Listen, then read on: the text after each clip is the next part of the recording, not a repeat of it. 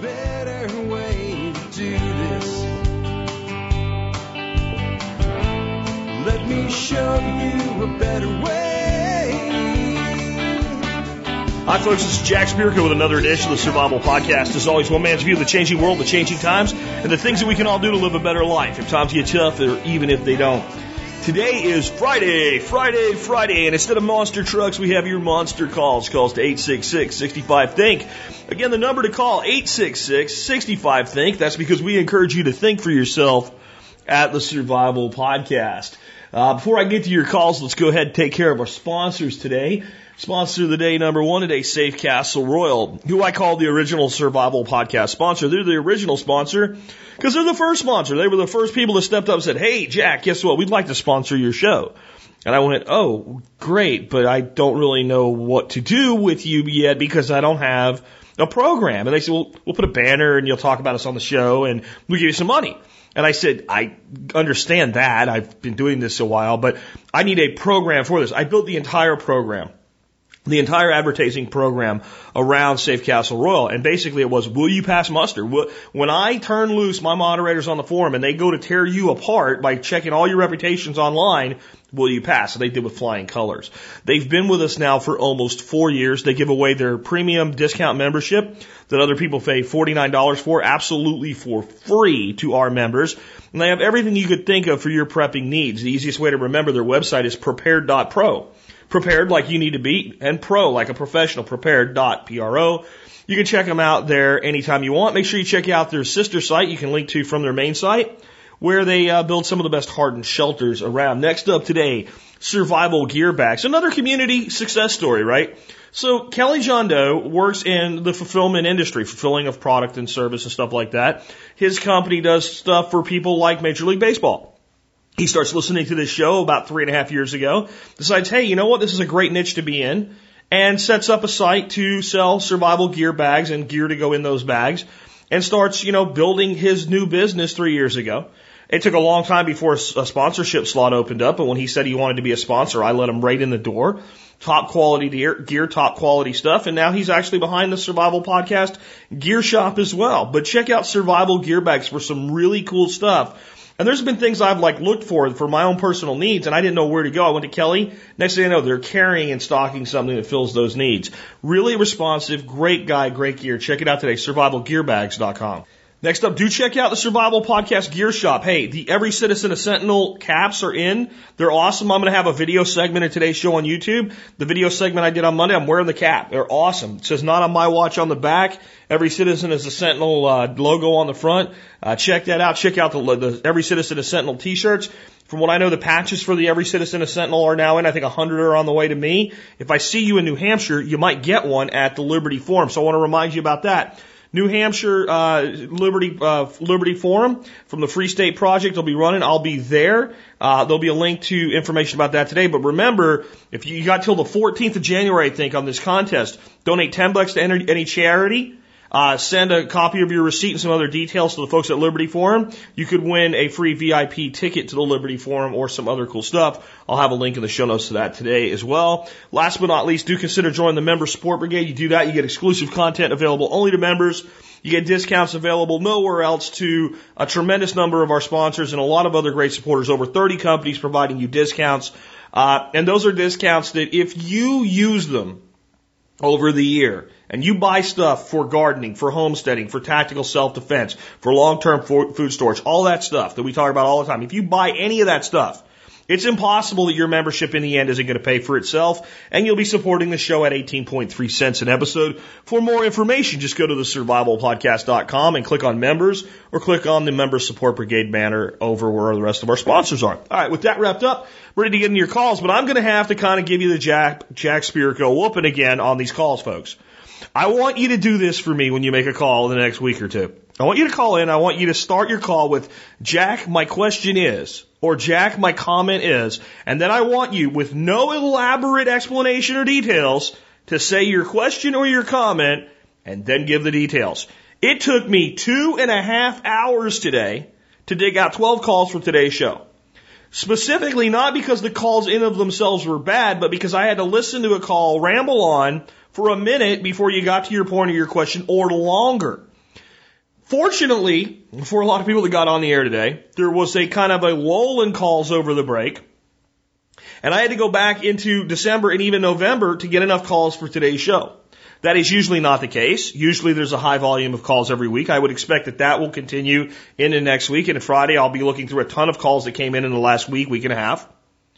And when I have a bunch of calls and a bunch of people have done that format and I get your call and it's, I live in Sheboyganville and I have this field and there was this one time that my neighbor, sorry, I'm not being a jerk. There's a time constraint limitation of producing a show every day.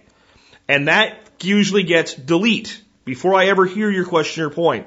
I'm really not being a jerk. I'm really not being tough on anybody. I really want you guys, because here's the deal. If you'll work with me, folks, these shows can become 14, 15, 20 call shows. I limit them to 10 to 12 generally because it takes me so long to vet the calls out and get them. If you'll start with your question or comment, if you'll call from a quiet location, and if you're on a cell phone, if you'll make sure you have at least 2 bars, you'll help me go faster. I'll be able to get more stuff in. Your calls will be shorter, more direct and to the point. You can give me all the details you want after your question or comment. Again, I don't mean to be a hard ass. I'm trying to help you. And I promise you, you won't make 4 calls in a row before you get to your final call. I get that all the time. I see the same number. 1, 2, 3, 4. And I don't even look at the first 3. I go to last one. And then if I ever check the other ones, it's always bumbling, fumbling, whatever. Please get your question or comment, 1 to 2 sentences, then the details. Jack, my name is, my question is, boom. No details. Just the raw question in its rawest form, then give me details. That way, if you go on too long and ramble, and I go, okay, at this point I have enough information, I might still play your call because I can cut that part out for you. All right. Sorry to be tough on you guys, but again, I'm trying to help you. Let's go ahead and take that first call today. Hey, Jack, this is Mary in northern Idaho. Where would I list a house for preppers to find?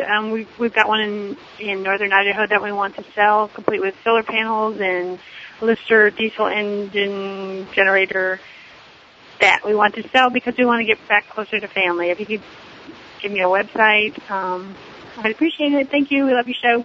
Bye. I have a few suggestions for you. Number 1, immediately broaden your audience beyond preppers. Preppers are great people to deal with, great people to sell to, but if you listen to the calls, you'll notice that a lot of them are at various walks and stages in their life. Some are ready to buy a new retreat up in Idaho, and some of them dream of it someday. And no matter how good your place is, you can't sell it to somebody who's dreaming of it someday. You have to sell your real estate to someone who has money now that wants to buy what you have. So that's the first piece of advice I have there. The next piece of advice, a couple of sites that I think would make good sense to have this property listed on would be the lands of, fill in the blank. So landsofidaho.com, heavily rural acreage, etc. That would be one place. Another place that I would look is landwatch.com. And that's I figured this is a great question because I can answer 2 questions and one that's always there. Where do I find great properties? Lands of is a great network of sites. So whatever state you want to look in, put lands of and stick that state in there. You'll find they have one. And you can find a tremendous amount of really cool properties. You can search for properties that are owner financed only. You can search for conventional properties. You can limit your acreage, limit your price, specify counties, all kinds of good stuff like that. So since it's a great site to go searching for land, it's a great site to sell land, including land with housing on it. Landwatch.com has been described by a lot of members of our forum as like prepper porn. Like it's just great to be on there and looking at all this great stuff and what have you. So if there's a lot of eyeballs on those 2 sites with that mindset, then that's a good place to go. And understand, somebody might want to buy your place because they want a hunting cabin and they're loaded, and sell it to them and get out from under the property you don't want anymore. Somebody might be an eco hippie and they might have no interest in prepping, dude. I'm not worried about nothing, man, but I want to be up in the wilderness. And if they happen to have money, right, sell it to them. So the first thing you have to do when it comes to marketing real estate is if you can go into what we would call a vertical market with your marketing, prepping, eco, what have you, fine. Expose your property to the vertical. But when it comes to selling the property, have a universal marketing message that goes into the regular real estate channels, Realtor.com and things like that. I really have a strong piece of advice for anybody selling property right now. Spend about $400. Get a licensed appraiser to appraise your property before you put it on the market. Don't let your real estate agent come in with comps. Properties are under appraising. I just went through it myself as I've laid out on the show like crazy right now. If you set your property at a price close to the appraisal, and you might go a little higher, you might go 10% over so that when somebody comes in and makes you an offer, you can come down and be in that appraised range. That appraisal will be absolutely useless to you when the buyer makes an offer and goes for financing and needs to get their own appraisal. It will not do you any good. It will be $400 that is gone. It will have to be done again. But you'll know you're in the right ballpark. So the two big pieces of advice I have for you, get a pre-sale appraisal, not by your real estate agent who wants you to list with them. Why would your agent be a little bit optimistic? Right? And I can't tell you that I've seen a real estate agent name or nail a property value with comparables any time in the last 4 or 5 properties I've either bought or sold. Not once. I haven't seen one be within 15% of the eventual appraisal, and I consider the 15% to be pretty damn close. Right? But when I've done a pre-sale appraisal, those guys are usually within 5% of each other. So I would recommend those two things. Good, strong marketing message to everybody, pre-sale appraisal, and price the property maybe 3 to 5% above the appraisal. It'll probably move faster. And when you do get a buyer, you won't get derailed in the end. You won't end up in a bad situation. Or if you can't afford to sell the property, you'll know that. Or if the property's going to appraise too low for what you're trying to do, you'll know that you have to go after and court a certain type of buyer. And then you can go deep into the vertical marketing. On the verticals with the sites, LandWatch and LandsOf are probably the two best that I can think of. It might be worth a little classified ad in Mother Earth News and going for the eco thing a little bit there, the homesteader thing, or Backwoods Home Magazine. Those are very inexpensive. And don't overlook simple things like Craigslist. I think a lot of people underestimate the power of Craigslist for large ticket things. I hired one of the best web developers that I've ever met into Franklin Spirko Media back when I was running that company. And I mean, this guy was worth $80,000. And I got him, I think the first year we had him at $35,000 for his salary because it's what we could afford as a new company. But he only lived 5 minutes away. And we gave him flexibility. He was having his first baby. He was in kind of a bad situation with his soon-to-be wife, ex-girlfriend, whatever. I don't even know where that went now. But he had a lot of things he had to deal with, and he also had an entrepreneurial spirit. So we were able to get him for a song because we covered healthcare, and it was close to work, and he didn't have to drive down into Dallas every day. And if you can get a guy of that caliber off Craigslist, you might be able to sell a house of the caliber you have on Craigslist as well. So I would go that route as well. And hey, you know what? We have a swap meet forum in the TSP forums. Post it on there. Let people know. I mean, I think you have to do 10 posts before that board shows up because we don't want people showing up just to sell stuff to our community. So we have a threshold. So if you haven't made enough posts, go in there and talk to some people, get to know some people. That's a good idea first anyway. And get that thing listed on our forum. And there is one more place you might want to consider. James Wesley Rawls of the book Patriots: The Coming Collapse, which I find is amusing fiction that can help you learn some things, but it's ridiculous in its entirety. But I actually really like a lot of the work that he does on his blog. And in spite of what I just said about Patriots, I've read it twice, so there you go. It's like a bad car wreck you can't take your eyes off of. But his blog's great, and he has a sister site called survivalrealty.com. So you might want to check into that either as a buyer or a seller out there, folks. And with that, let's go ahead and take another one of your calls. Hey, Jack, this is Kenny again from Southern California. I had a question about modern uses of things that we use to clean ourselves. I was putting shampoo in my hair the other day, and I was just wondering, back in the day, that not a lot of other people use shampoo or brush their teeth or floss or anything like that. So I'm wondering, is any of this stuff really necessary? Did people in the olden days, did they lose their teeth a lot, or did they not put shampoo in their hair? Just wondering about, it'd be a cool concept for a show, how we use all this modern stuff, but people back then didn't use it, and is it really good for us to be using it now? Thanks again for the show, Jack. I really love it. I listen to it all the time. And thanks again. Bye. Well, it's a good question, and the reality is that as human beings concerned about our hygiene, things like what you would call a toothpaste or a soap or a shampoo and what have you are really a good idea to help us stay clean, and cleanliness is something that helps you stay healthy. And the biggest killer in most disasters is not the disaster itself. It's not even gangs of roving hordes. It's illness that takes hold after the acute nature of the disaster is fully realized. It's poor sanitation and things like that. So, yeah, we need that stuff. But is there a problem with modern chemical cleaners in general, whether they're for cleaning your stove or cleaning your body? And the answer is yes. There's a lot of additives and stuff in these things that really aren't good for us. And if you just take a shampoo bottle and start reading, you'll see a lot of multisyllabic words in there that you probably have no idea what they are. And some of them are foaming agents that came right out of chemical research that was part of World War II.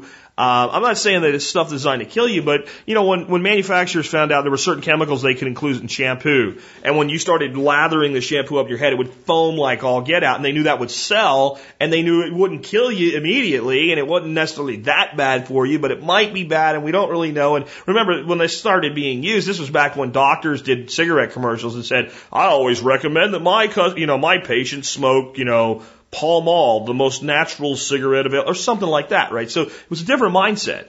But these things, because people don't just take a shower and soap up and lather up and then drop over dead, and they make you smell good and, they make you look good, so people have accepted them. But there's a lot of things in there that are damaging.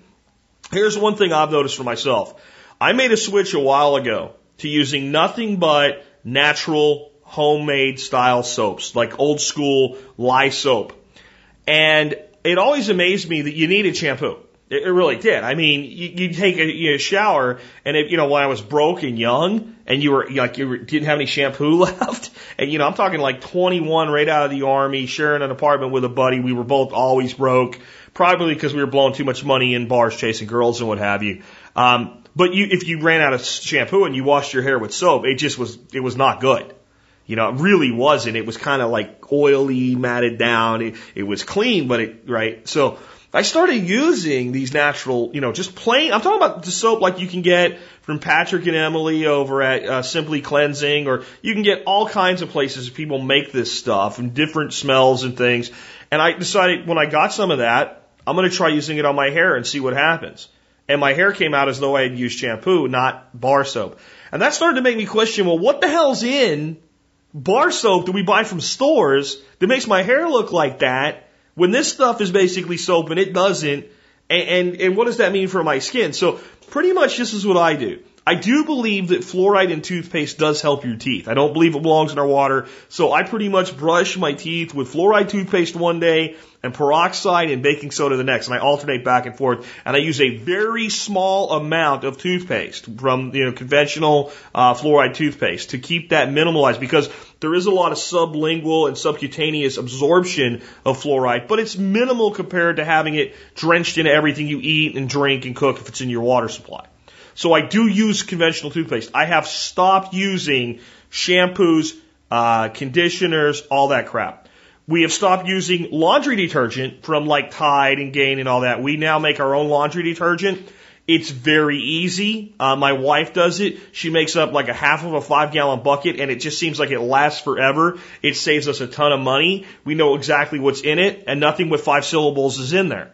We do use conventional, this is interesting though. We use conventional conditioner like you would use in your hair, like to soften your hair. We use that to make our own fabric softener. And that's about the only thing. And we look for the most natural product we can get for that as well. Now here's the thing. A lot of things that are considered natural and healthy and all cost a lot more money.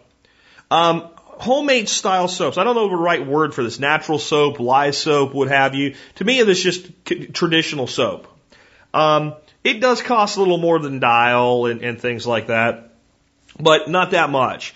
And eliminating the need for shampoo because you can use it in your hair helps a lot. The other thing that we do is when we get up all our little slivers of soap, we put them in a rag when they're too small to really use effectively anymore, and we save them up. And we boil a pot of water, and we dip that rag in the boiling water for a couple seconds, and then you just smash the rag into like a ball, and then you take it out, and then you got a new, basically, soap ball. And we'll use that one, and when it's down to little pieces, and it'll be a Mod Podge and all, but it works great. And so you can actually save money and be healthier. That's why I thought this was a great question.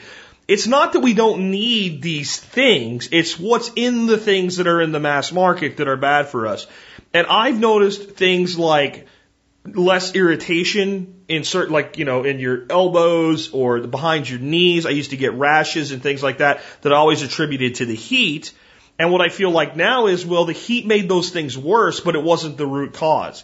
And I think it's from getting the stuff off my body. So it's a great idea, and it's a good thing to consider as a skill set development too. How to make your own detergents and all. Now, when we make laundry detergent, do we use mass-produced items to make that detergent?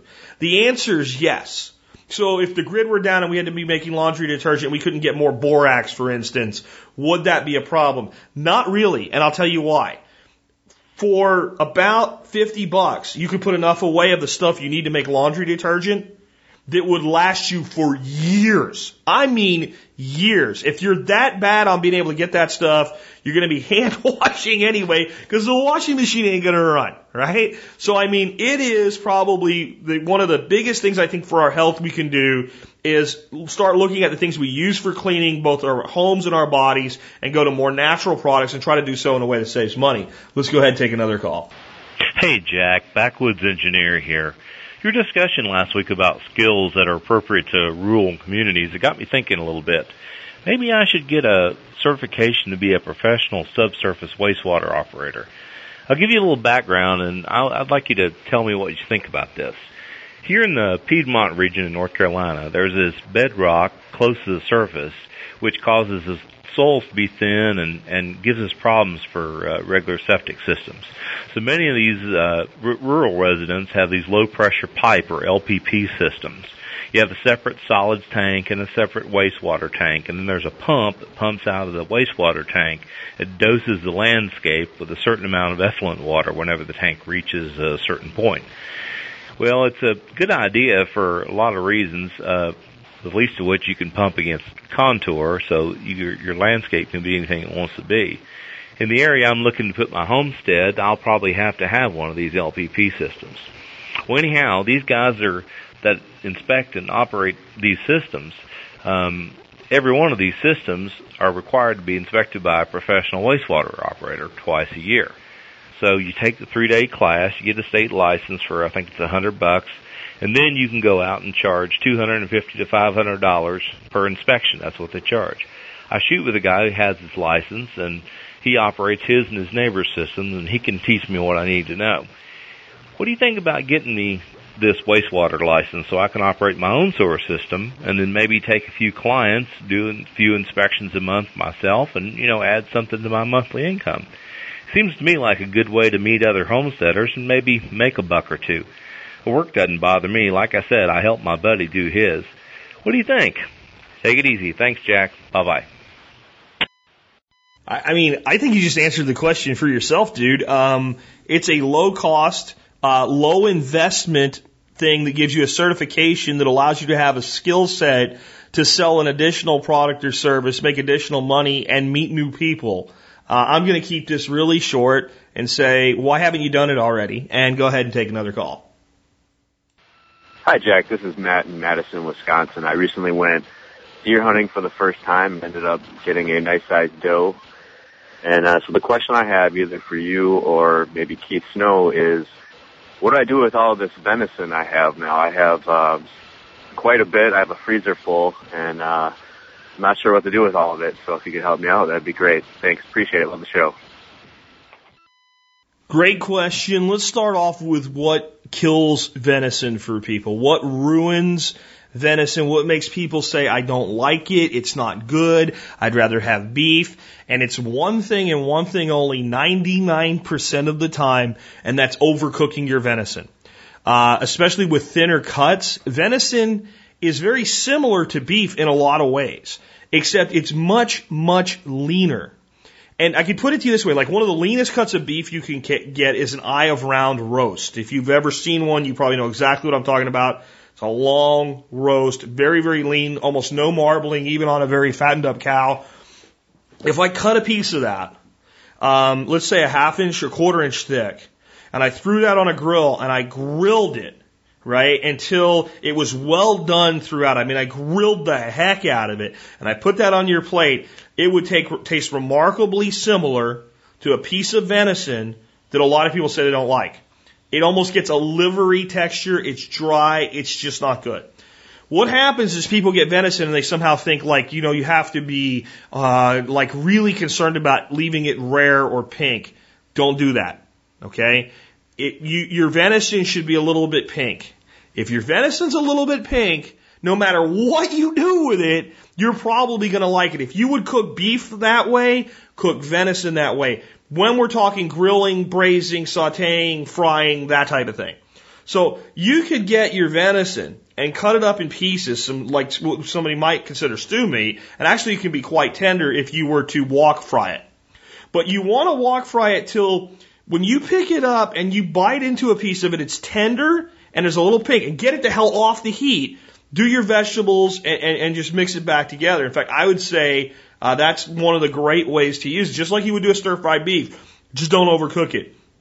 Cut pieces that you're going to grill thicker than you would probably normally do. Understand the cuts are smaller, so it's less thermal mass there to bring up the temperature. If you thin cut, take the back strap, right? So we're talking about the piece that would either be the T-bone or ribeye, depending on, you know, whether we're up on the rib cage or further back toward the rump roast, that whole big long back strap.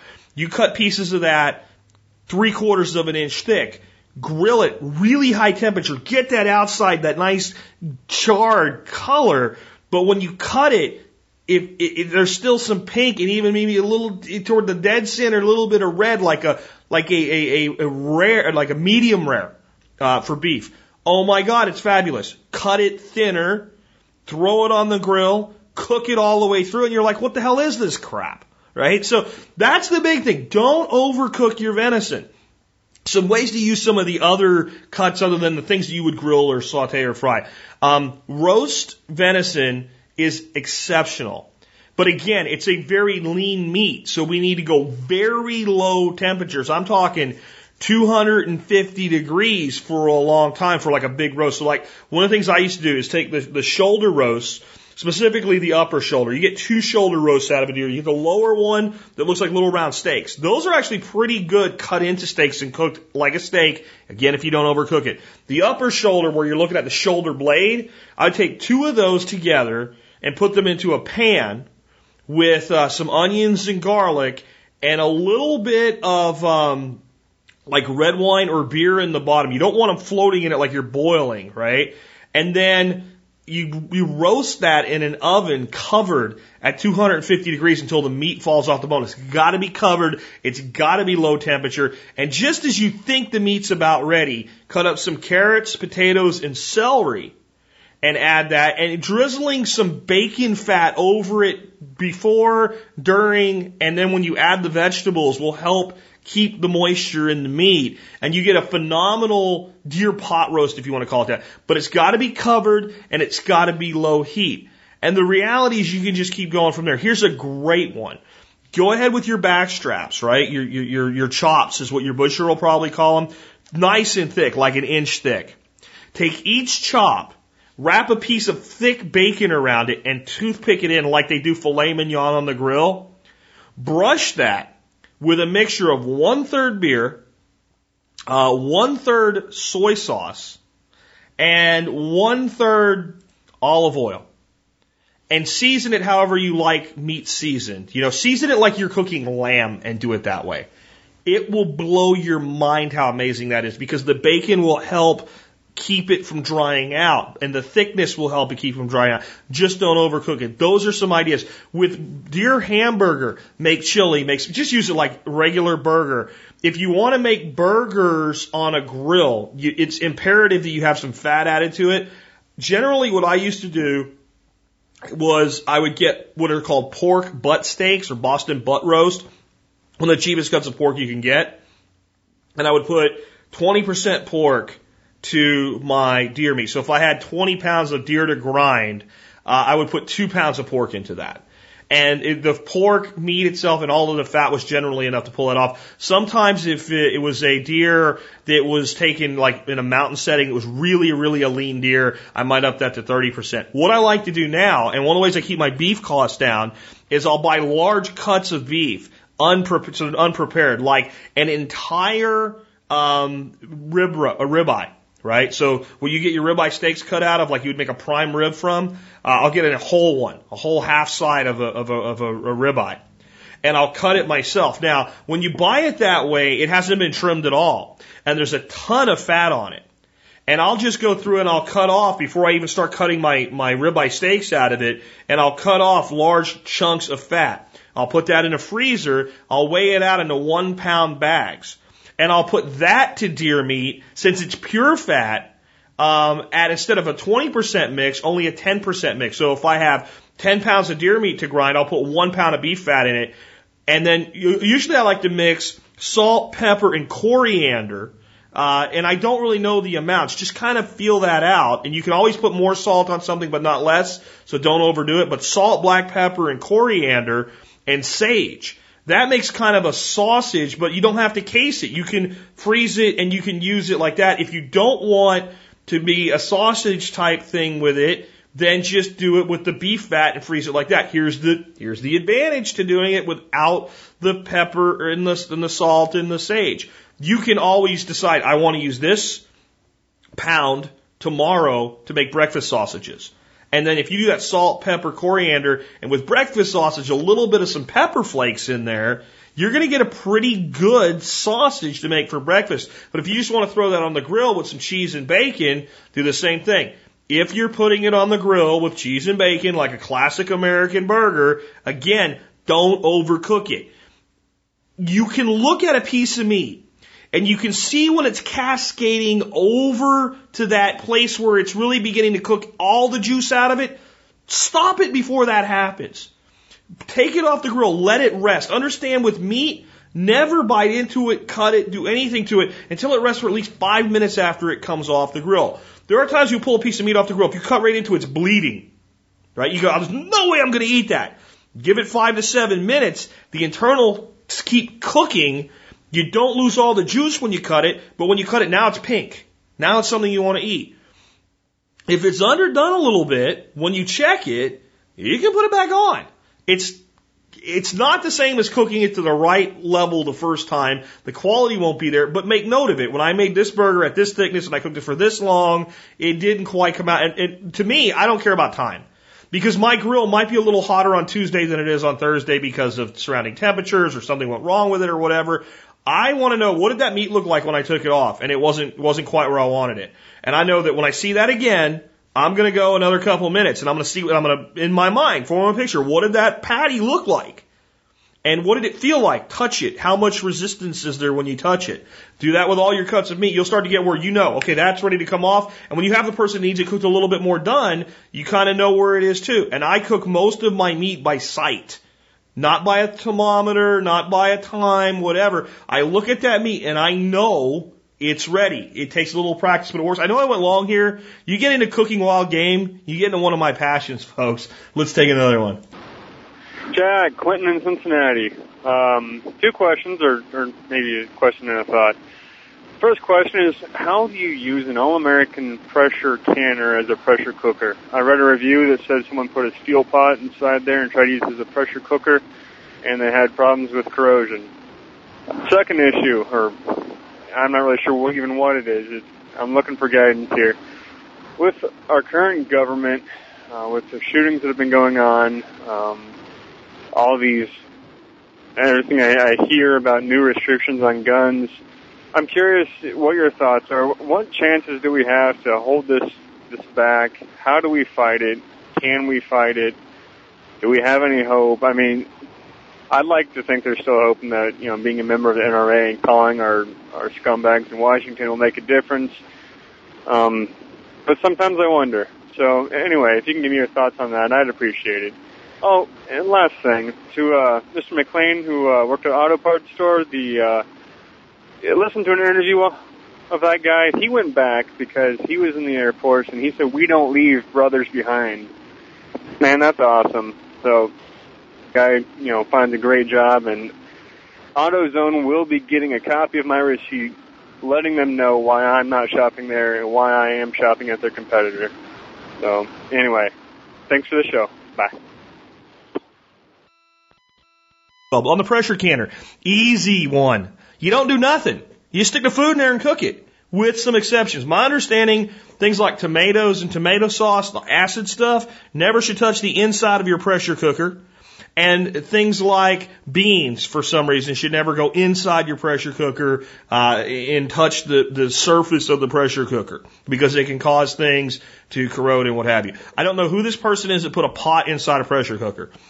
There's no reason to do that. A steel pot inside a pressure cooker makes no sense at all, unless they were trying to pressure cook tomatoes or something. And it would be a bad idea, because that pressure builds, whatever's in there is going to come out and go into the rest of the pot. And the corrosion was more likely if they tried to do something like that from that than a steel pot being in there.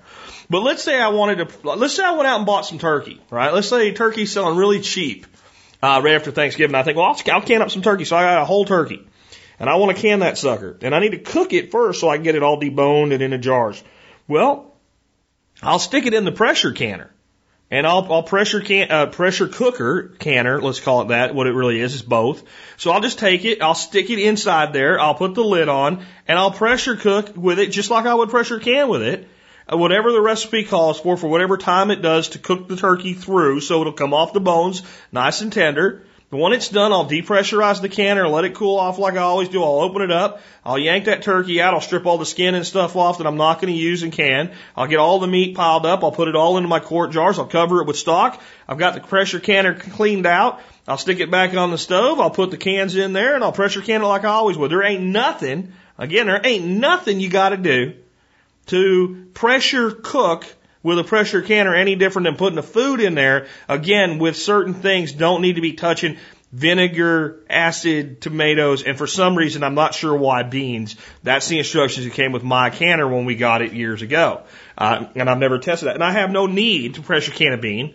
I have no need to pressure cook a bean or pressure cook a tomato. About the only thing that I pressure cook are things like meats or when I'm doing squash. I'm doing winter squash. And I want to cut it all up into cubes and put it in and can that. What I'll do is I'll just cut up as many pumpkins or butternut squash or whatever it's going to be as I want into pieces. I'll put those pieces into the pressure cooker. I'll pressure cook those. I think we do those it's either 10 or 15 pounds. I don't remember, for like 15 minutes. And when you take that out, it's just the peeling just falls off of it. You dice it up into the jars back in. It's so much easier than doing it in an oven or doing it with a steamer, which is the first time we ever did it. We did it with a steamer. That was just a big pain in the butt. We had to do multiple batches. It was so fast to just pressure cook it, turn around and pressure can it. So easy one there. Okay, on the gun laws, what can we do to fight this? I answered that earlier this week. I think the number one thing that we can do to fight this is for all of us that own guns, especially the scary assault guns, the AR-15s and things like that, to take people who have never shot a gun before out, take them out with something like a .22 rifle or a .22 pistol and one of these assault rifles so that they can have the very first experience of absolutely no recoil, very quiet, get accustomed to a firearm, then have them shoot something like an AR.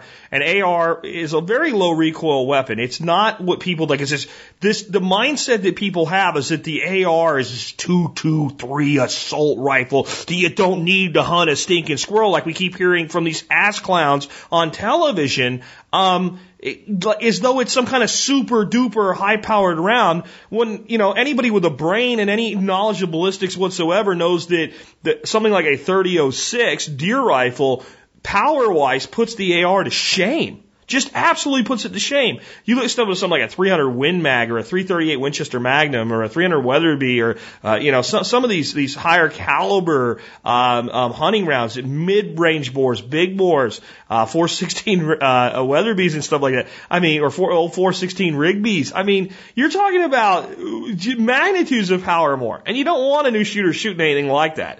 But shooting an AR is a very enjoyable experience, as long as you get past the fear. Take them shooting.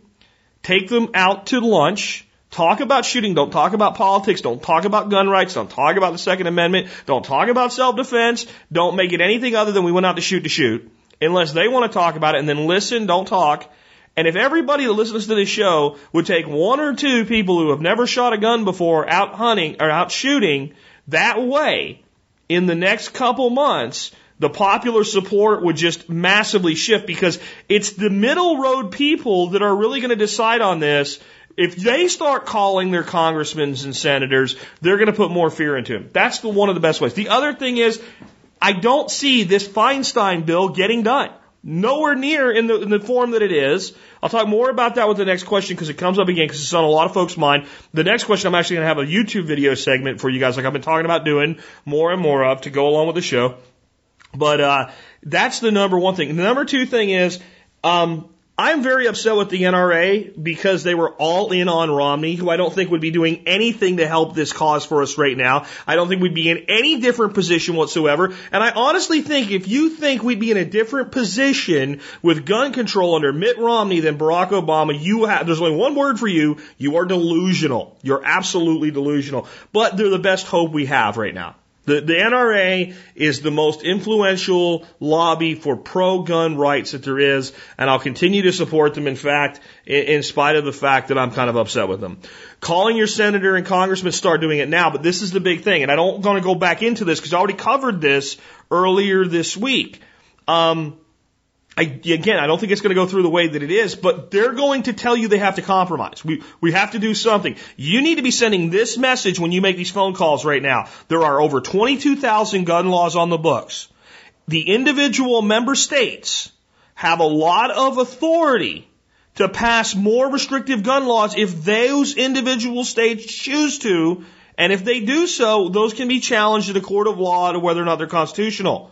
But this is not something the federal government needs to be doing. The federal government needs to be protecting rights, not infringing upon them. And no compromise, period. Hold the line. Hold the line. Hold the line. 22,000 plus gun laws is enough in this country. No more.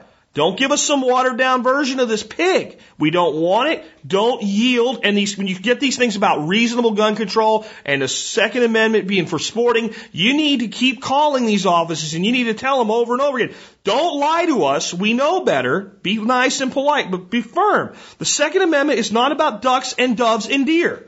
It's about the right of the people to be safe and secure in their homes and their communities, and to protect us against many things, including the tyrannical reach of government. Period. End of story. No more. So that's what I think you should be doing there. On the guy from the ex-Air Force guy that works for AutoZone that went back and saved his buddy, we've already talked about that, but I agree. Let's take the next call. Hi, Jack. This is Andrew calling from Michigan. My question is after the horrible shooting in Connecticut, people are going insane, basically, trying to get their ARs, AKs before Obama does whatever he has to do, in his words, to ban them. Do you think that this is overkill, or people are getting a little too worked up over it? Or do you think they might be legitimate on this one? As far as I know, West Michigan is completely out of AR-15 rifles. So any thoughts on that would be great. Appreciate what you do. Love the show. Keep up the great work. Thanks. Okay, well, I'm actually answering this question I've been making a habit of lately of taking a segment of a show and putting 5-10 minutes of the show in video on YouTube. So you're looking at this on YouTube or you're hearing it on the air, depending on which way you've come across it first. So those of you on YouTube, I've been asked during the last video, is this microphone what you're hearing? And the answer is no. This is my audio microphone that you're hearing here right now. The audience on the podcast just heard tap, tap, tap on the mic and you didn't. This is done with my iPhone. It's not the greatest quality in the world, but it's good enough. And what we're covering today is a question that just came in from an audience member that I'll restate since you were unable to hear it. And that was basically, when we look at the hubbub now about trying to get the Feinstein firearms law through, and I just did a video on that, a segment on that, so I'm not going to go through why I don't think it has a prayer of passing in its current form, and I don't even think it'll be that bill that ends up getting pushed forward into the House, because the House would nuke that thing in a millisecond. They wouldn't even begin to negotiate on it. They would just say, okay, fine, let's have a vote. No. And the no's are going to have it in the current condition of the House. So you can go back and listen to what I really think is going on and how I think it's just kind of basically a false flag. We'll put up this onerous legislation so we can put up compromise legislation that looks reasonable, and I don't want to restate that. But the question is, with that going on, and what chances are of getting some really restrictive firearm legislation passed? What will it do? And is all the panic buying of ARs, AKs, and other weapons that are on this list justified in any way? Are people overreacting? And I'll tell you that, honestly, I don't really know. I don't really know the answer to this one, because I think it's actually very possible that they'll get some pretty restrictive stuff done, though I'm not sure what and how much. A wholesale ban of all magazine-using weapons, anything that uses an external magazine, not going to happen. It's not going to happen. A restriction back to 10-round magazines, military and law enforcement marked, possibly. A wholesale ban of ARs and AKs. I wish I could tell you I think that it's not going to happen. It could.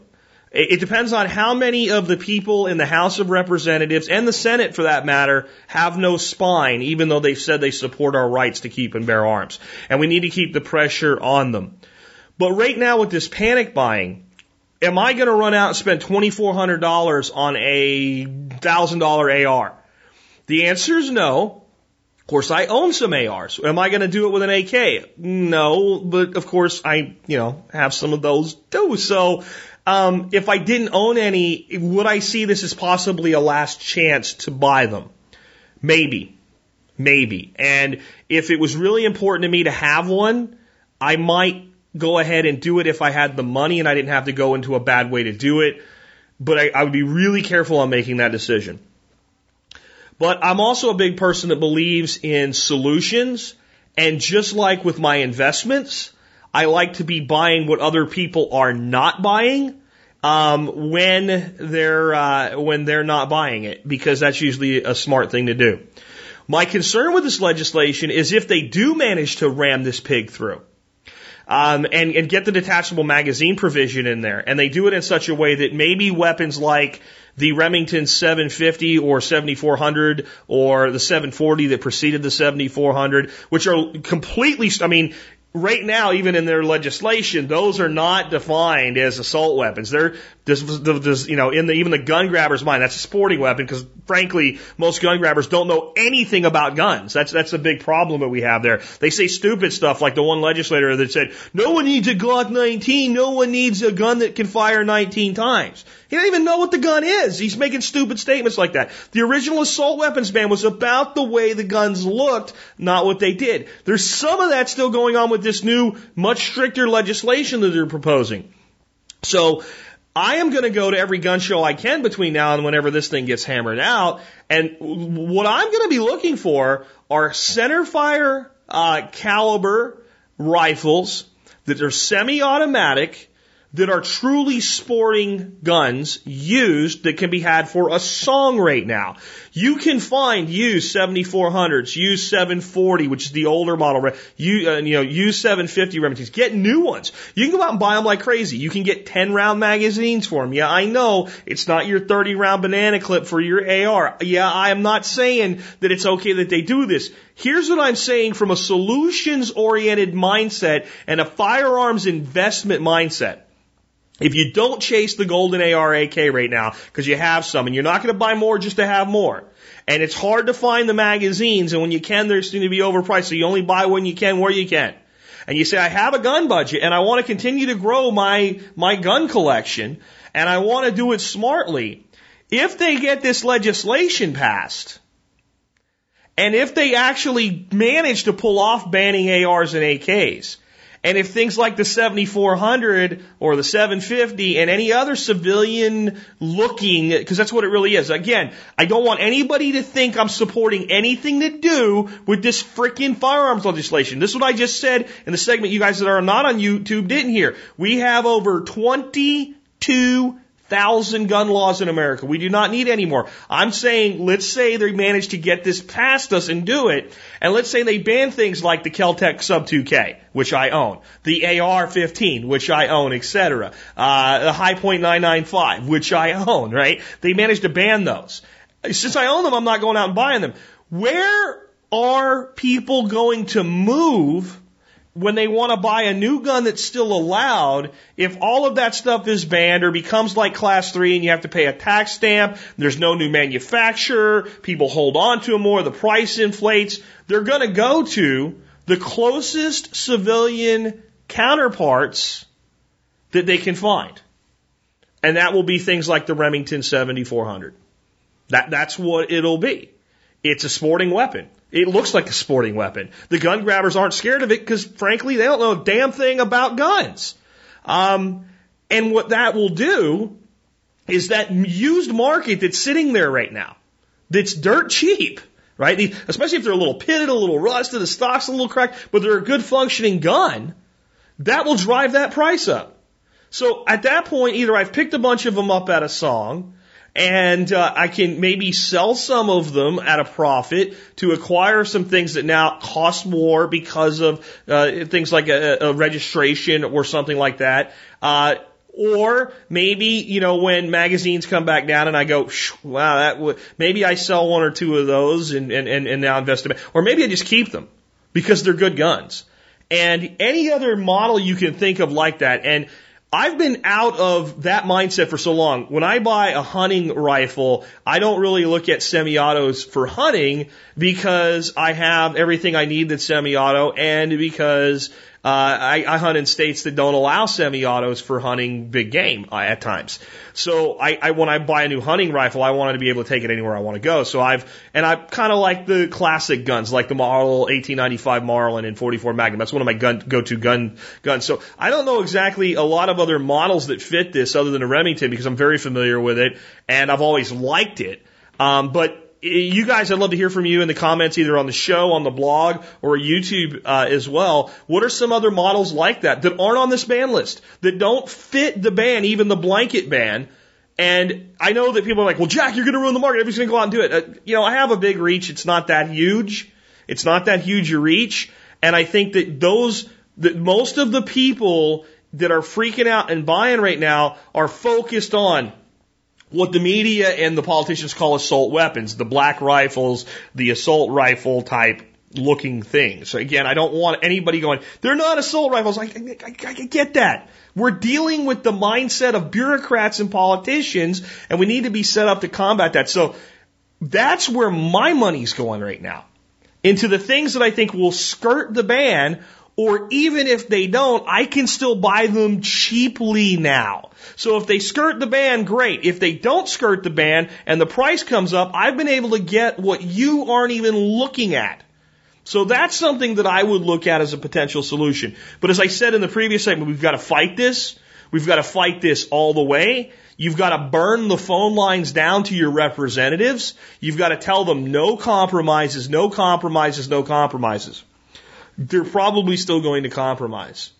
But the harder you push, the less they'll compromise. And again, I'm not saying we should, but you're going to hear common sense, reasonable. The biggest targets and the ones that they're most likely to be able to close, high capacity magazines, because so many people that don't know anything will go, well, I don't see why you need more than 10 rounds, which really isn't the point. We all know that.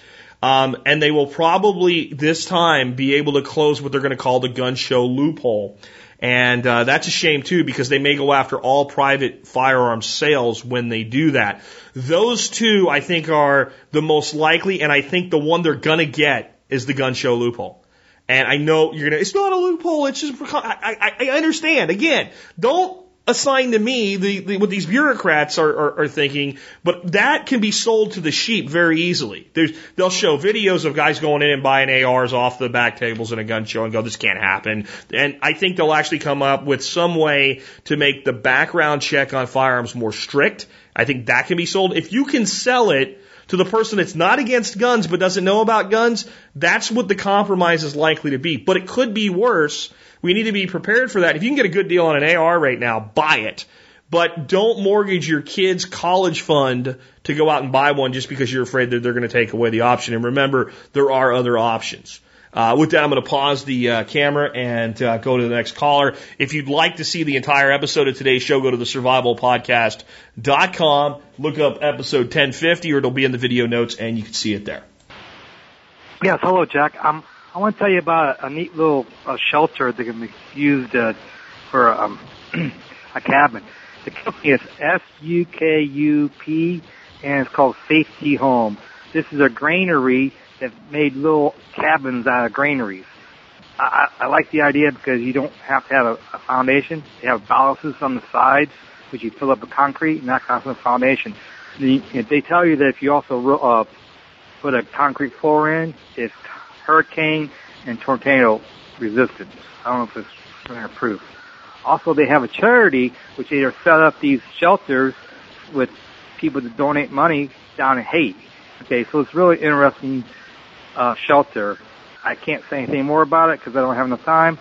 But one resource I found this on was natural building blogs. These should be earth building blogs, earth bag building blogs. Also, Tiny House blog is also a great resource for ideas on tiny cabins, etc. Thank you.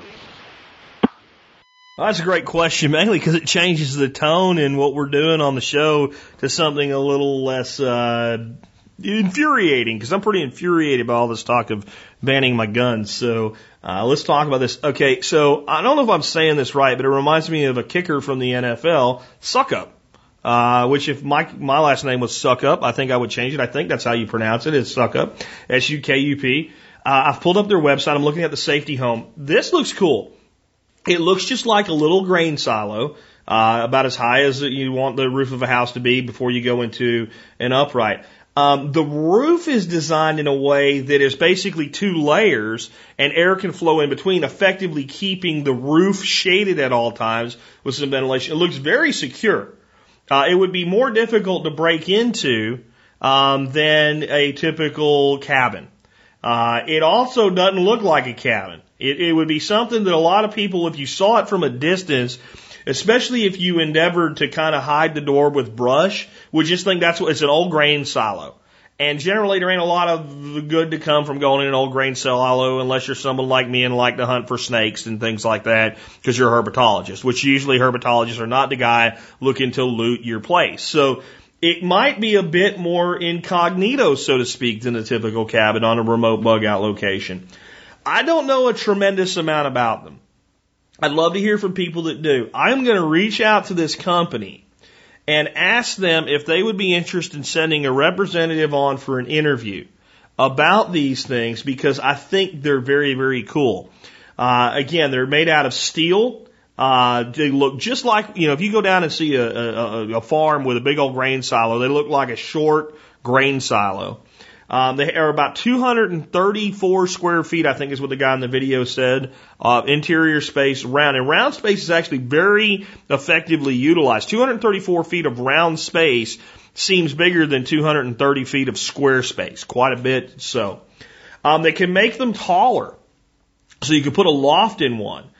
As I'm looking for a really remote bug out place and some kind of cabin to put on it, I'm very interested in this now. This is very appealing to me. As far as its rigidity, its defensibility, etc. And it's somewhat, not really looking like a house type thing. It's also something that maybe you can build a compound with. Now, I don't know the cost. How do these cost comparable to other structures? My gut is going to be, it's going to be pretty good. I can't see how it's not going to be pretty good. It's so simple in how it would be constructed. There's a couple windows They both only open from the inside, and they're both steel, and when you open both of them, you have no screening. So I think it would be important to maybe put together some screening that could be installed after the windows are open so you could open your windows without being bothered by bugs. But I think that would be easy. You'd probably frame out a screen with some magnets on the dadgone thing, and once you open it, you just magnet up your screen. That seems like a really easy, simple way to skin that cat. And I guess you could frame a door for the screen door the same way, but you could probably put a regular screen door in here. I think with the windows open, the doors open, and a breeze, and the way this roof is designed, it might stay remarkably cool in one of these things. My next question would be, can you bury one halfway? That might even help more with the thermal issues. I'm not sure. But as they can build them higher, they said they can build them as high as you want. You could build a 2-story one. You could build one about 1.5 stories and stick a sleeping loft up or a living area up. And, if you build it that way high enough to have a legitimate second story, you got to give up a little space for your stairs when they come up there. But you could build them more like a typical loft in a cabin where you kind of go up something that's more like a ladder than stairs. And where once you're up there, you could close the floor in. And you could basically have a full living space in the second story as well, though that might hurt some with your roof ventilation. So it might be something you might want to do more like a half loft. Anyway, they're really interesting. If anybody has experience with them, I'd love to hear from you. And check out the website. There'll be a link in today's show notes for it. Let's take another call. Hi, Jack. Alan in Tennessee here. Had a question about improving my gardens with horse poo. Have an opportunity and access to a large amount of horse poo, but prior to adding it to my gardens, I wanted to compost it or process it in some manner so that I didn't introduce a lot of weeds and problems into my gardens, and wanted your recommendations for how to do that. The methods I have in mind are I could put it direct into the garden and till it in, but I have a substantial problem with weeds if I do that. I can put it in a regular composter bin with other materials, but that takes a while and doesn't always seem to kill off all the weeds that are in the horse poo that we're getting. They seem to be pretty virulent weeds. I've in the process of building what I'm calling a poo cooker, which is basically a composter bin sealed on the sides with large glass doors over top, kind of a solar oven for horse poo, or any poo at all, I guess, that I'm hoping will kill off the weed seeds and such with extreme heat. When picking up several trailer loads of the poo, I was dumping it on the ground and noticed that it was full of bugs and mites and other things, and thought to myself that this will really make the chickens happy. And upon the chickens finding it the next afternoon, it definitely turned into a chicken buffet, and the chickens have been picking through it quite regularly. So the latest thought I've had is to just spread the material out on the ground, either in a separate area or on top of the garden beds now while everything's dormant, and allow the chickens to just go through it as it showed in that video from Jeff Lawton. Would appreciate your insight and input, and really enjoy the show, and looking forward to hearing more. Thank you. The biggest reason that people have problems using manure and having weed seeds pass through and end up adding more weed problems to their gardening are twofold. One, you're not gardening to eliminate the problems with weeds in the first place. In other words, your spacing is too far apart and you're doing it too much like a farm instead of a garden, and you're giving the weeds too many places to spring up. So that's one thing you can do, is closer planting densities and getting the weeds out as soon as they emerge. In loose, friable soil, if you walk out every other day and pull up everything that you see starting to emerge, you'll quickly get to a point where your main plantings will so dominate the landscape that your weeds will go away. So that's just a general way to keep weeds down. And thick layers of mulch as well, which we'll hold off because we've got a question on that today too as well. Okay, then the next thing though is, if you cook compost at its, recommended cooking temperature, which happens all by itself in nature, we don't have to build a compost cooker to do this, is about 160 degrees, you're going to kill off most of the weed seeds. Why don't people get that temperature? Because they keep getting new manure and they keep adding it to an existing compost heap, and they keep getting new vegetable scraps and they keep adding it, and they keep getting new mowing scraps and they keep adding it, and then they keep getting new brown leaves and they add it. You have to look at your manure in composting as a green. I know it's not green and you got green horse manure, something's wrong with the horse, but the green means nitrogen, right? So all your greens that you compost are high nitrogen, so is your manure. You need greens and browns together to get a good compost. If you hold that horse manure until you have enough horse manure to add to it enough browns to get a good cubic meter of compost, and you pile it all together and you layer in, go ahead and layer your scraps in, any other manure, maybe a little bit of actual green, lawn clippings, lots of browns, be it wood chips, leaves, anything brown, hard, carbon-based to go with your nitrogen. And you build up a big pile. Within 3 days, if you try and you take your hands and you dig a hole about a foot deep into that pile and you stick your hand in there, you will not leave your hand in there for more than a few seconds. You will yank it out because it will start to burn the heck out of you. It will be that hot. If you turn it every 3 days, and you don't need you can make a pile on the ground. It doesn't need to be a bin. If you turn that every 3 days, by the end of about 18 to 22 days, that will be some of the best compost you can get your hands on. And if you build a pile that big and do it that fast, here's the big secret. Your pile will be almost as big when you're done as when you started. Jeff Lawton built one of these. They put a wallaby, which is like a small kangaroo, in the center of it. And by the end of 18 days, there wasn't no wallaby left. It cooked the bones out of it. There was nothing. It was gone. And there was like a couple teeth, I think they found, is all they found in the pile. If you really want to get artistic with your compost, and Lawton calls himself a compost artist, which sometimes flies over people's heads, but usually when he says it in a session, you get some giggles, because the compost we think of as being bullshit, right? So a compost artist, got it? Right? And he really is. And if you want to really see putting together one of these composts, get the Soils DVD from Jeff Lawton and do that. But that's the big thing. Make sure you have enough browns to go with the green that is the manure, good ratio mix. And you can, people say, 20% this and 30%. If you go 50-50, it'll work. You might have to turn it 1 or 2 extra times, but it'll work, even with 50-50. But you got to get enough carbon in there with that nitrogen to get the breakdown you're looking for. And you got to go at least a cubic meter. So if you're looking at a round pile, it's hard to figure out what a cubic meter is, right? So you're talking about a pile that when you're standing next to it, it's up to an average man's chest or shoulders. And if it's that high, it's going to be big enough around. And you turn, and you think, it's a lot of work to turn. If you turn it every 3 days and use a fork, not a shovel, a manure fork to turn it, it's really easy to turn. Because all you do is start taking the top off and making a pile next to it. And you just keep doing it till the pile that was here is now the pile over there. And when as it's beginning to break down, it all sticks together. You get great big. That's another piece of advice I have for you guys. You guys that are working with compost and compost piles or going to compost facilities to get your compost in bulk, get rid of the shovels, man. Get a fork. I can fill the back of my 8-foot full-sized F350 in about 30 minutes at our compost heap, taking lots of breaks, talking to people, giving them business cards, telling them about my show, listening to the radio, having a drink of water, and just generally enjoying myself. If I'm out there with a shovel, it would take me an hour and 15 minutes, and I'd have to work hard. So get the fork involved. But big piles, cubic meter or more, and you'll cook that stuff right. This is the big problem.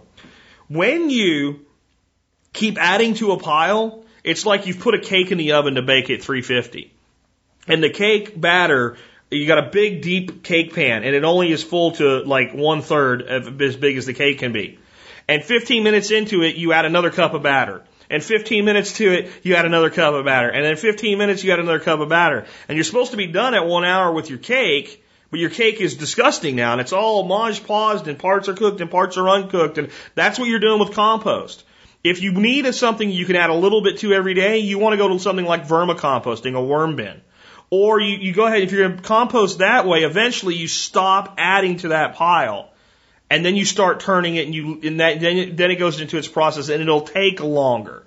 But if you have small amounts of waste coming in over time, those are your 2 ways to do it.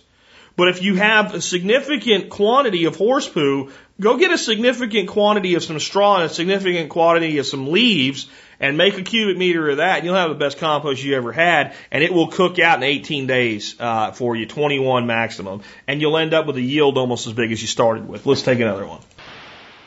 Hey, Jack. My name's Roger. I'm in East Tennessee. I've got a question about crabgrass in my garden. Had some family issues, broke bones and sickness and stuff like that, and garden kind of got overgrown this year. We now have a lot of crabgrass that's already went to seed, and want to know whether we should till that under, whether we should try to burn it off, remove the sod, or what. Appreciate the show. Look forward to hearing from you. Thank you. If you till it, it'll probably come back because you probably won't till it good enough, and you'll destroy a lot of your soil profile when you do. I don't like to till, so I wouldn't till it. If you burn it, some of the rhizome roots will stay there and it'll come back. And if you try to pull it out, you'll never get it all out. You can pull it out over time and eventually get enough stuff growing to choke most of it out, but you got a problem. So how would I do it? I would do it the easy, low-tech redneck way or high-tech permaculture way, depending on how you want to look at the same solution. I would go get me some cardboard. I would go get me lots of cardboard, thick, heavy cardboard like a washing machine or something comes in. And I would cover the whole area with that crabgrass, and I would soak that cardboard now. And then I would put at least 4 inches of new material on top of that. And on top of that 4 inches, I'd put another at least couple inches of mulch. And I would plant, I wouldn't even worry about planting any deeper than into the 4 inches of new material. This would be good topsoil, compost mixture. I'd just plant into that, pull my mulch back, plant into that, and then when the plant gets up above the mulch level, backfill the mulch around it, and I would go on with life as though I was starting a new garden, even though you're not, because you've had a garden there and you've had some fertility there and all that crabgrass will rot, and it won't ever see the light of day again, and it'll go away. And that's the easiest, simplest way to do it. If you don't have cardboard or you don't want to use cardboard, you can use newspaper. If you use newspaper, I want you to think of a Sunday paper from a major city. That thick, everywhere, soaking wet, and again, at least 4 inches of cover and at least another 2 to 4 inches of mulch. That is a minimum. Sunday paper thick or cardboard. And if you want to go too thick on the cardboard, fine. Here's the thing. It's got to be covered, it's got to be wet, and it's got to be maintained that way until your plants begin to establish. If you do that, it will break down and go away, and it will help keep moisture in. If you put a thin layer of newspaper down, or a thin layer of cardboard down, and you put a thin layer or no layer of cover on it, it will actually turn into something akin to low-end concrete. It will shed water, and it will dry out the very land you're trying to keep moist. People often say, well, I tried it and it didn't work. This is what always happens. It's either too thin a layer of newspaper and too thin a layer of cover, or it's too thin a layer of cardboard and too thin a layer of cover on the cardboard. That's what kills it all the time. If you get it nice and thick, and I mean the cover and the barrier both thick, they absorb water. Thin layers of newspaper, I've seen it. I've seen people newspaper around a tree to keep the weeds down. Put a thin layer of mulch. I'm talking like an inch of mulch on it. It looks great when they first do it. The weeds don't show up, and the tree starts getting sicker and sicker and sicker, and they've built a roof over the ground, basically, and they're shedding all the water, and the tree's getting this great dewdrop every night. You know, it gets a little bit of dew, and some of it drips off on the drip line and all, and it should be getting itself some irrigation as the tree gets bigger, and all of it's just hitting that newspaper, shedding, and going further out. So it does work. It is safe. We do it all the time. It works great, but it's got to be thick, it's got to be wet, and it's got to be heavily covered. That's what I would do, and that's going to give you the most chance of success, and it's going to improve your overall results. And what will happen is, really quickly, that stuff will break down, and that dark, wet environment, that crabgrass and all its rhizomes will rot away.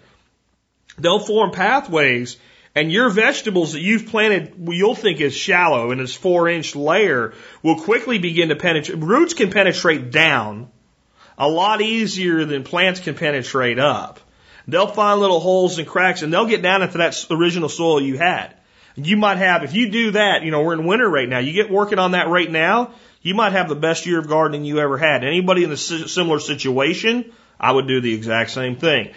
Another thing you could do first, if you have chickens, tractor chickens on that sucker. They will do a good job for you getting other weed seeds, tearing up the crabgrass, scratching the soil. I would still, in this situation, go ahead with the big thick layer of cover and mulch and cardboard. If you do that, you're going to be happy with your results, trust me. Let's go ahead and take another call. Hi, Jack. This is Matt in Utah. I recently heard about an IUL account or fund or whatever it is for individual savings for retirement. I was wondering if you could share pros and cons about it and hopefully help me make my decision a little more clear.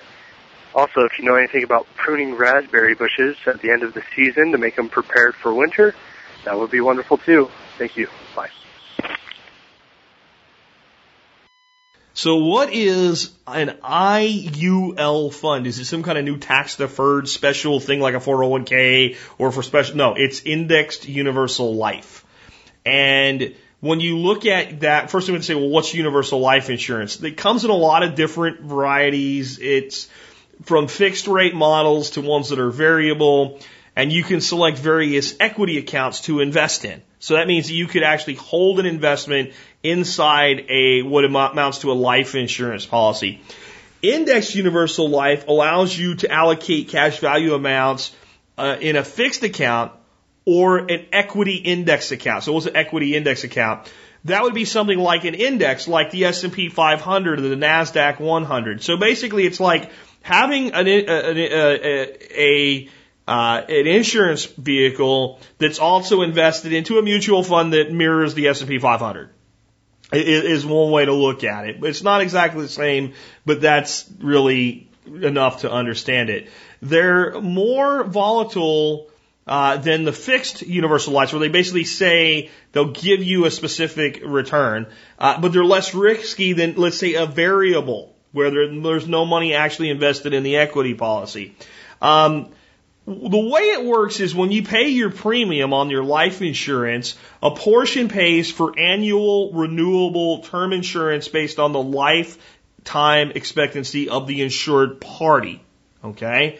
And any fees then are paid, and the rest is added to the cash value. So basically, you have this insurance policy. Your insurance company says, we're gonna buy term insurance for you, annual guaranteed renewable term, because it's cheap. And then we're going to take a fee, and then we'll take the rest of it and we'll invest it for you in one of these buckets that we tell you to put it in. This is why I think it sucks. You can go buy your own cheap term life insurance and have more control over the other money. Well, you can get some tax-deferred things going on. Yes, and you can do that without them. I think it's a terrible thing. I do not believe that insurance should be part of your investment. Insurance is insurance.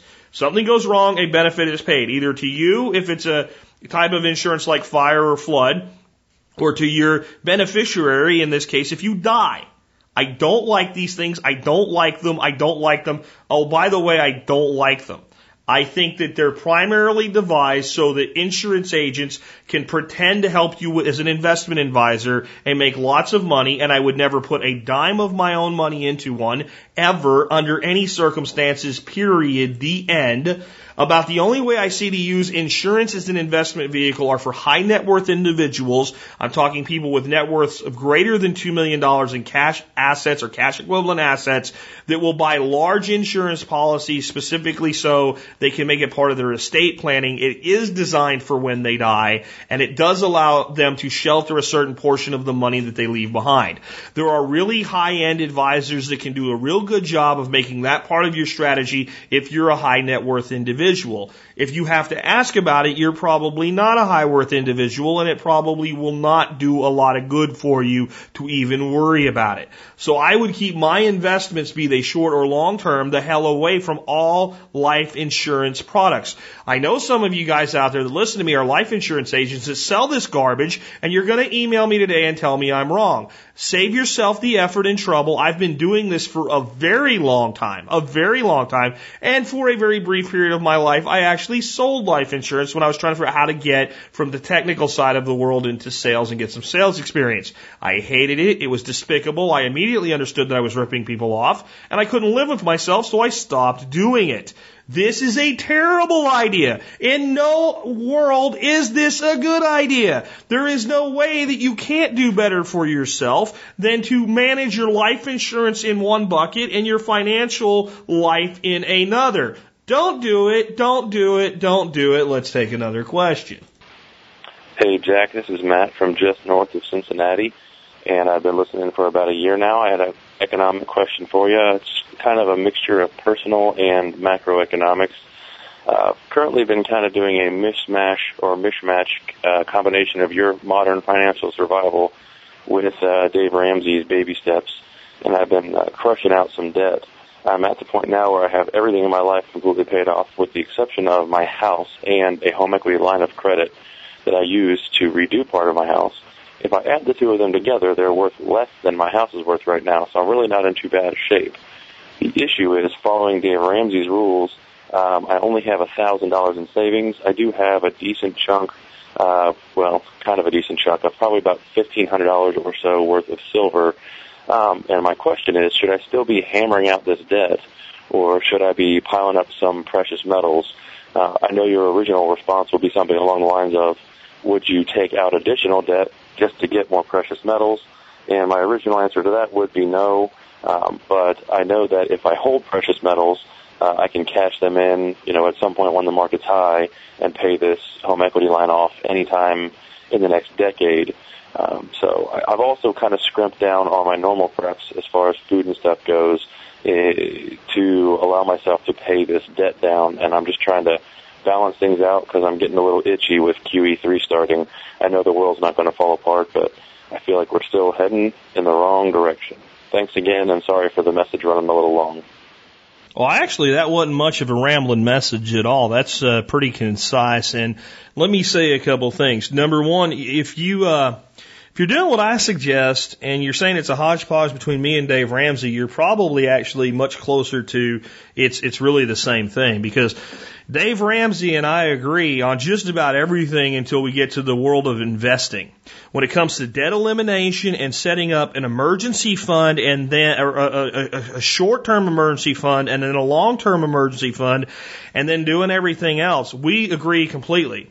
What we also agree on is that the only place that debt makes sense is on real property. Primarily because you can't really afford to go out and whip out the billfold in this day and age and buy a house. So home debt, real estate debt, is something we're going to all have to deal with.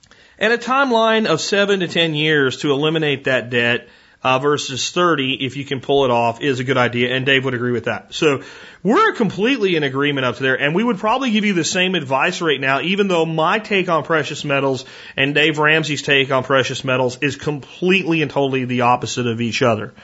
You don't need precious metals right now. You need cash, my friend, and you need to look at your home equity loan as just part of your mortgage.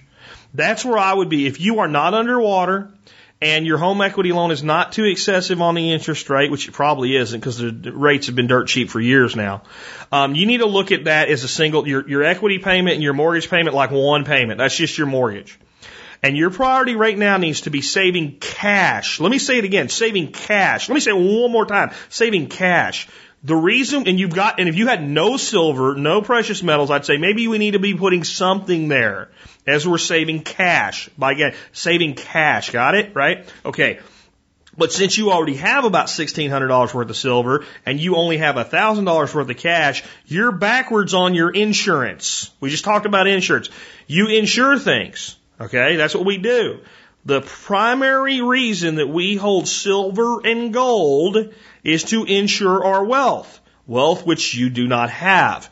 When you buy an ounce of silver, you're insuring wealth. Got it? So you need to build the wealth and then build the insurance concurrently as you go. I would be working really hard right now to save up every dime that I can and putting it into what? Cash. Oh, that's right, cash. So that when something goes wrong, because it will, while you're building up this reserve fund of 90 days of income, You can pay for it with, what's that called? Cash. You want to go get the silver and go sell it to get some cash to solve the problem with.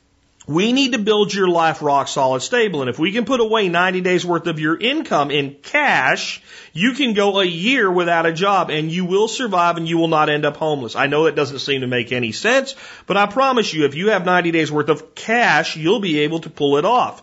If you have 90 days worth of your income in silver bars, it's going to be more difficult, believe it or not, and you're having a greater underlying risk. So what I would say is that you need to hold about 10% of your net wealth in precious metals. So your $1,000 to $1,600 in silver got you covered up until you're sitting on at least about $10,000 in cash. As we grow that wealth, we can start increasing that 10% to include the equity in the house. There probably ain't a ton of there right now anyway, so just let it go for now and save money. As you hit about $10,000 in cash, then maybe we're going to put maybe about $500, $1,000. In your case, $500 because you already got $1,600 in the silver. And as we get to 20, then maybe we're going to drop another $1,000 in the silver. See how this works? And along the way, we're going to keep shoring up the inexpensive things with food and shelter and safety and security and sanitation and medical supplies and grow your preps along with your cash and trail it with the PMs. If you have a big wad of cash and it looks like it's really going to get hairy, if you're paying attention, which I'm going to save till the last question, because it's amazing how, even with all the work I did, how these calls all dovetailed together today. You will have an opportunity if you are not blind, like a horse going around a racetrack with blinders on. It doesn't even know there's a horse next to you, except you can hear him going glump. If you open your eyes and look around, you will have time for an exit strategy out of cash to silver if things are really about to go in the crapper. You will have time. We are not going to have the economy of the United States be rocking one day and dead the next. There will be a giant telegraph, here it comes boot in the ass that 99% of people will ignore, and it will give you plenty of time for an exit strategy into PMs if that's what makes sense under whatever we're heading into. Because it might not. It might not. It might be food. It might be being able to pay your mortgage for a year. You don't know what it's going to be. The most flexible vehicle for that is cash. Silver is a investment. Yes.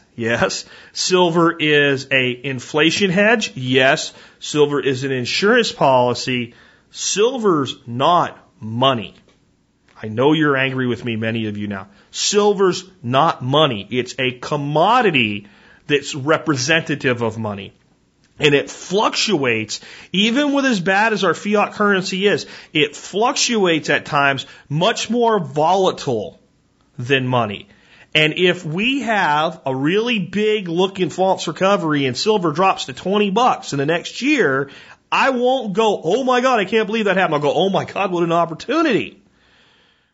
If you take all of your reserves and pour them into silver right now and that happens, you're screwed. If things start to go south, you have time to pull those reserves into other assets. Exiting silver to go into cash when you need cash is more complicated and more difficult than exiting cash and going into silver. Trust me. So right now you need to be saving cash, building up your low-cost, high-impact preps, and slowly trickling silver as a trailing insurance policy behind it. Don't buy into the bullshit on the AM radio that says, your dollars will soon be worthless. Because the people that are doing that want what from you? To send you silver. Your soon to be worthless dollars. Got it? You've got to think rationally. They say, look at the history of the world. And I'll say, yes, let's look at the entire history of the economic reality of the world. And you've got to take a balanced approach. Let's take one more and we'll wrap up for today. Hey, Jack, this is Ben in Portland, Oregon. I was wondering if you could talk about mindset and sort of like self-defense mindset, you know, keeping situational awareness and all this stuff. But I notice you have a special way that you go about having situational awareness regarding to money and finances. And I would really like to hear about the way you think it's, you almost look at your finances like a blood sport. You're really active and proactive, and I'd like to kind of get your thoughts and views on that. Love the show. Take care. Thanks. Well, with the last call, you just got a pretty good look into the window of the way that I view these things in my mindset. But it's funny that you bring up, self-defense or martial arts, because even if you hadn't, I would still use it in this analogy. And this is the way I would explain my mindset with anything. If you were looking for a self-defense instructor, and you saw a guy that said Joe's Self-Defense, and you went inside and you looked, and it looked like a pretty great martial arts facility, and it had some trophies. It looked like the typical place you would go, some trophies or some awards or some recognition and some students learning, and it just seemed like a good environment. And you said, I really just I'm not trying to be anything special or spectacular or anything. I want to be able to look after and defend myself if I'm attacked. I don't want to go fight in tournaments. I don't want to be the next Chuck Norris. I just want to be able to fight. And Joe said to you, well, you're in luck, because here's the deal. You come in for 5 days, and in 5 days, I will teach you one technique each of 5 days. That's the only thing you'll ever need to know. And just know that, practice that, walk around and do that. And if you're ever attacked, you'll be able to effectively defend yourself. You'd probably think Joe was full of shit, and Joe would probably be full of shit. Actually, it may not be a bad methodology to learn 5 to 10 techniques and practice them and decide that's what I'm going to, but you're not really well versed in self-defense now, are you? In fact, you're probably going to actually be in more danger. And you're going to be in more danger the way that a lot of women that attend these women's self-defense classes are. I had my niece one time. She said, well, we learned today if a guy grabs you like this, and if you grab me like this, and I'll do it. And so you do it. And she said, a reasonable technique, right? And I go, okay, let's try that again. And I grabbed her the same way, but then I grabbed her like I would really grab her. Where I'm squeezing her, where it's, I'm being careful because I don't want to hurt her. She's a thin gal. She's like 115 pounds soaking wet. But, more like I would if I was really attacking her. And I grab her like that, and she's kicking in, and I'm like, I'm not even trying to hurt you. If I was trying to hurt you, you're done, and there's nothing you can do right now. And she was so demotivated because she felt like, wow, I was convinced that this would work, and this doesn't work. This doesn't work at all. And that's the reason that most people get hurt economically with their financial planning, whether it's mainstream or contrarian, doesn't matter. When someone tells you, just buy metal and everything will be fine. You'll be able to pay your mortgage off one day for pennies on the dollar with this. They don't know that. And when the equal opportunity clown that's known as your financial liar says, just invest for the long haul, the market is proven, they don't know that when anybody ever says, just do this and let it ride, they might as well be saying, just go to Vegas, bet on Black 17 every time and let it ride. Just go to the craps table and, it's the same mentality because you don't know. When I start hearing advisors say things like, one of the things that we need to do with your wealth is insure it with some stop losses to make sure. And another thing that we need to do is maybe buy some options that insure the underlying investment, but let's write those options as well. So then I'm talking to a sophisticated guy. And guess what? You and I don't make enough money to deal with most of those people. Right? You're very lucky when you find somebody like that really knows what they're doing, that will deal with somebody with a net worth under $1 million. You really are. It's hard to do. Most advisors that deal with the working Joe six-packs, they are nothing but relationship salespeople. If you're one, I don't care that you're angry with me. You're nothing but a relationship salesperson. That's 99% of your training. Talk them off the ledge when they want to sell, and tell them to stay the course, and give them a pie chart that says how their assets should be allocated based on an interview that you conduct with them once a year, where somebody that knows more than you tells you what the pie chart looks like. And it don't really matter because 90% of the pie charts are the damn same no matter what, when the people are in the same age group and same income bracket, no matter how they answer the freaking questions. Right? So you ask me why I have this proactive stance or how I got this proactive mindset. I just looked at the financial liar industry and the contrarian industry of just buy gold and went, they're both full of shit, so I must do this for myself. And that doesn't mean I don't use a broker. I've got a broker, but he's more like, I don't want to say it, but it also starts with a B. He's more like my B than my broker. All right? I call him up, I ask for a recommendation. Why? How long? When do we get out? Okay, yeah, I don't like that one. We're not doing that one, Jake. right? My wife listens to the conversation and goes, I can't believe he tolerates you. I'm like, he knows I know what I'm doing. It took 2 years to train him to understand I knew what I was doing. I remember after the market crashed, I called him up and go, how's it working out for you now? A year later, when I was doing great, and he had clients bailing, right? So we have that relationship now. We have that trust now. He knows what I'm going to ask him, so he has an answer now. And I say, do this, do that, don't do this, get me an answer on this, done. That's the relationship. Because I don't qualify for the person like I would want to qualify for, at least not yet. Person that can actually do this for you at that level is working with multimillionaires. I get information from I have some friends that are very wealthy. And I get pieces and parts of information about what they're doing, and I use that in my decisions. But that information really is, I'm actually at a point now where a lot of times I'm feeding them information back, and they're going, wow, I didn't know that. And some of their guys are going, wow, I didn't know that. But that doesn't make me a genius trader. You're not going to see me opening up an E-Trade account and flipping options around every day. I have a business to run and a life to build. But my wealth, my money, my income, my stuff, I've busted my ass for. Okay, and for those that are new to the show, I am not a college graduate. I started out my first job out of the Army making $6 an hour packing boxes in a warehouse, and the temperatures inside that place in the summers in Texas were 120 degrees, and your cooling system was a fan. And I worked 9-10 hours a day doing that for $6 an hour. I crawled my way up through the telecommunications and outside plant construction industry, and I became successful. And then eventually I walked away from corporate America, and I do what I do now. I killed myself for my success, and I did it all on gumption and work. And here's the thing, that's not special.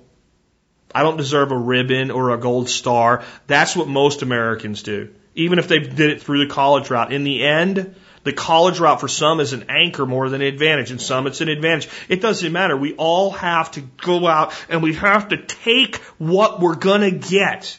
That doesn't mean steal. It means take it, claim it, create it, do it.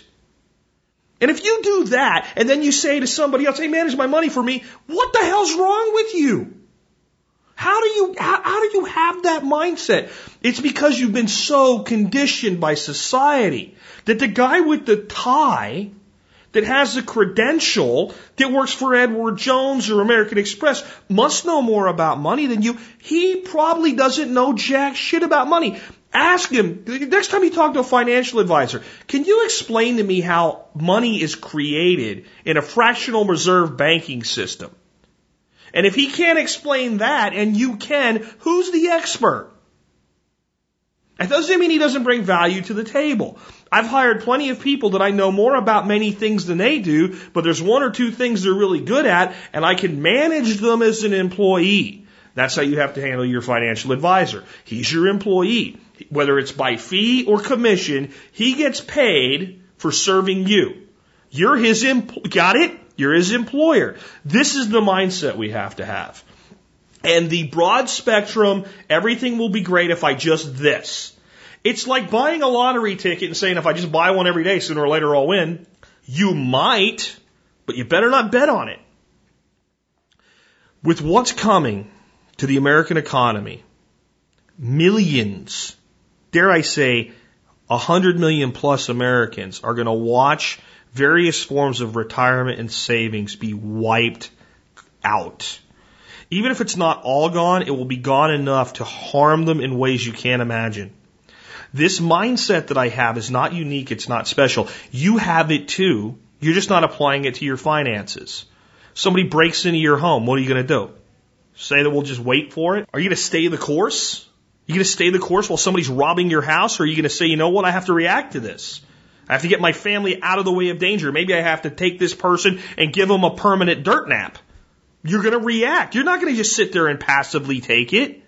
If you hear that your employer's about to lay people off, are you going to at least put your resume together and make a few phone calls, shore up your references, and see if anybody else is hiring? Or are you just going to sit there and stay the course? See, there's all walks of your life right now that when you see something coming or you feel danger or something doesn't seem right, you say to yourself, no, I'm not just going to do what people tell me to. I'm going to take action. Why is your financial life any different than that? Seriously. How in any way, shape, or form is the value you hold in cash assets or gold or money or stocks any different than the value you hold in real estate in your home? You work just as hard for it. It deserves your attention. This is where the mindset that I have comes from. Damn it, it's mine. I worked for it. I shall defend this. I look at my community and I say, this I shall defend. I look at my nation, my republic, and I say, this I shall defend. I look at my wife or my son and I say, this I shall defend. I look at the things that are important to me in the world, like the environment, and I say, this I shall defend. Well, I look at my financial life the same way. This I shall defend. I will defend it. I will culture it. I will build it. And I might never be worth $10 million. I don't care. But what I have earned, what I have built, you'll have just as much luck prying my hands from around it as you will my guns. You ask me over and over, folks, how do we defend the Second Amendment? How do we defend the Second Amendment? How do we defend the Second Amendment? How do we defend the Second Amendment? And then you say, how can I just invest my money so I don't have to worry about it anymore? Isn't that incongruent? Isn't the purpose of the Second Amendment to defend your life, liberty, and pursuit of happiness? And isn't the wealth that you accrue and invest in yourself and your family and your community designed to the same end? Are they not the same thing? If you'll be proactive for one, why would you not be proactive for the other? Think about that. Think about that over this weekend. And the next time you're told, oh, don't worry about it, just do blank, and it'll be okay. Ask if that's good enough. Would you accept the same answer about defending your home during a riot? Would you accept the same answer about defending your constitutional rights? Just write your senator once a month and don't worry about it any more than that. Or would you say, no, I'm going to take that guy out that's never shot, and I'm going to take him shooting with me. I'm going to talk to people. I'm going to write letters. I'm going to do all these other things. And even if I don't do all the things I should, I know I should be doing something. I'm not going to accept the answer of just do one thing. And then say, is there any place in my life that's not important to me where that doesn't apply equally? And when you get your answer, you'll know why I have the mindset I do, and I hope I'm imparting it on to you. And with that, this has been Jack Spirko with another edition of the Survival Podcast, helping you figure out how to live that better life if times get tough, or even if they don't. In our food these days, you know it's on our TVs. Sometimes we forget we are what we eat. I don't know the answer. It's like there's nothing I can do. It's the price we pay, I guess, when we follow all the rules. There's a better way to do this. Let me show you a better way. You don't have to be another face in the crowd. You don't have to live the way they tell you to. Make your own way and the others will follow. Revolution is you. Revolution is you.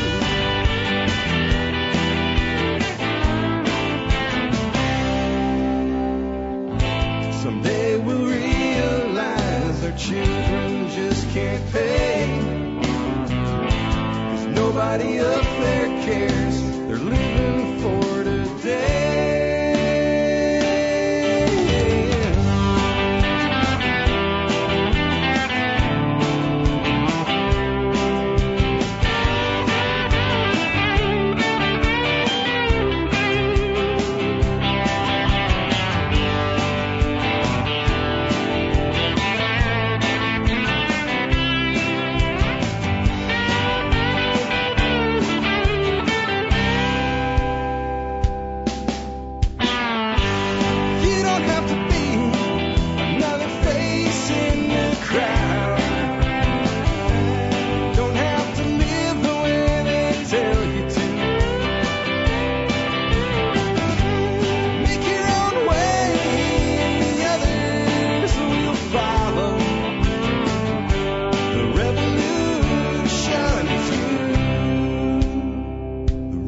solution.